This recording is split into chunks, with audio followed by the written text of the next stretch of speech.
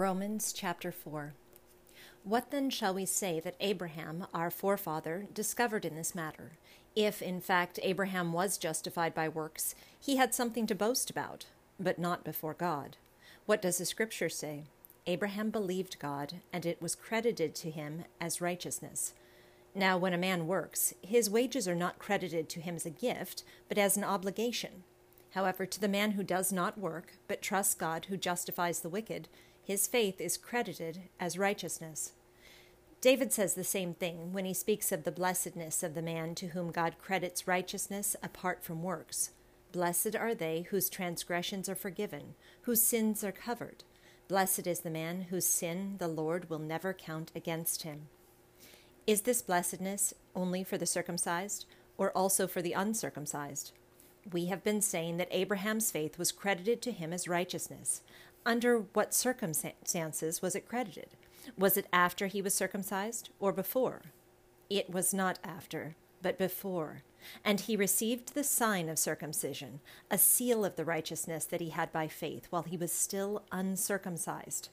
So then, he is the father of all who believe, but have not been circumcised, in order that righteousness might be credited to them. And he is also the father of the circumcised, who not only are circumcised, but who also walk in the footsteps of the faith that our father Abraham had before he was circumcised. It was not through law that Abraham and his offspring received the promise that he would be heir of the world, but through the righteousness that comes by faith. For if those who live by law are heirs, faith has no value, and the promise is worthless, because law brings wrath. And where there is no law, there is no transgression.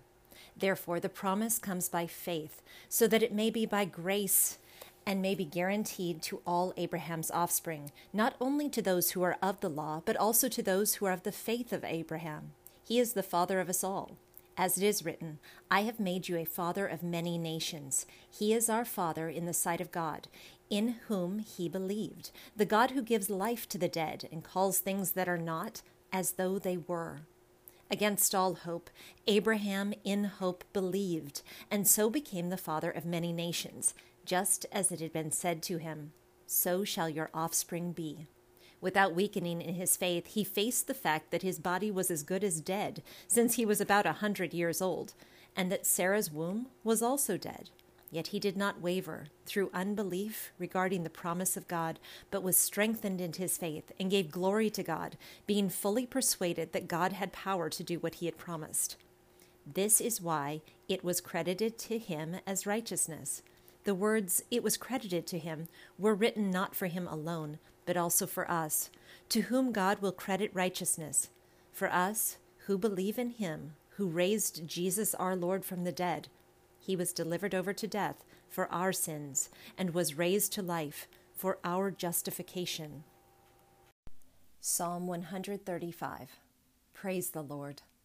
Praise the name of the Lord.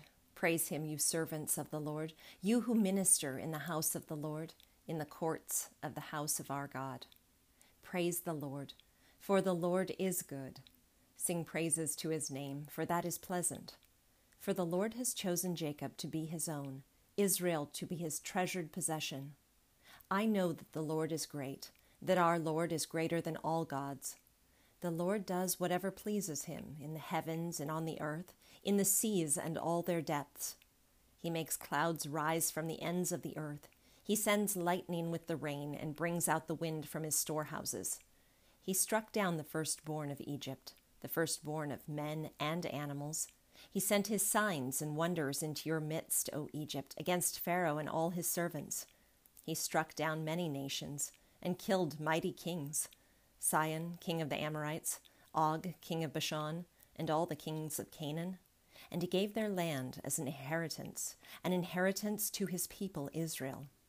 Your name, O Lord, endures forever, your renown, O Lord, through all generations. For the Lord will vindicate his people and have compassion on his servants. The idols of the nations are silver and gold, made by the hands of men. They have mouths, but cannot speak, eyes, but they cannot see. They have ears, but cannot hear, nor is there breath in their mouths. Those who make them will be like them, and so will all who trust in them. O house of Israel. Praise the Lord. O house of Aaron, praise the Lord. O house of Levi, praise the Lord. You who fear him, praise the Lord. Praise be to the Lord from Zion, to him who dwells in Jerusalem. Praise the Lord.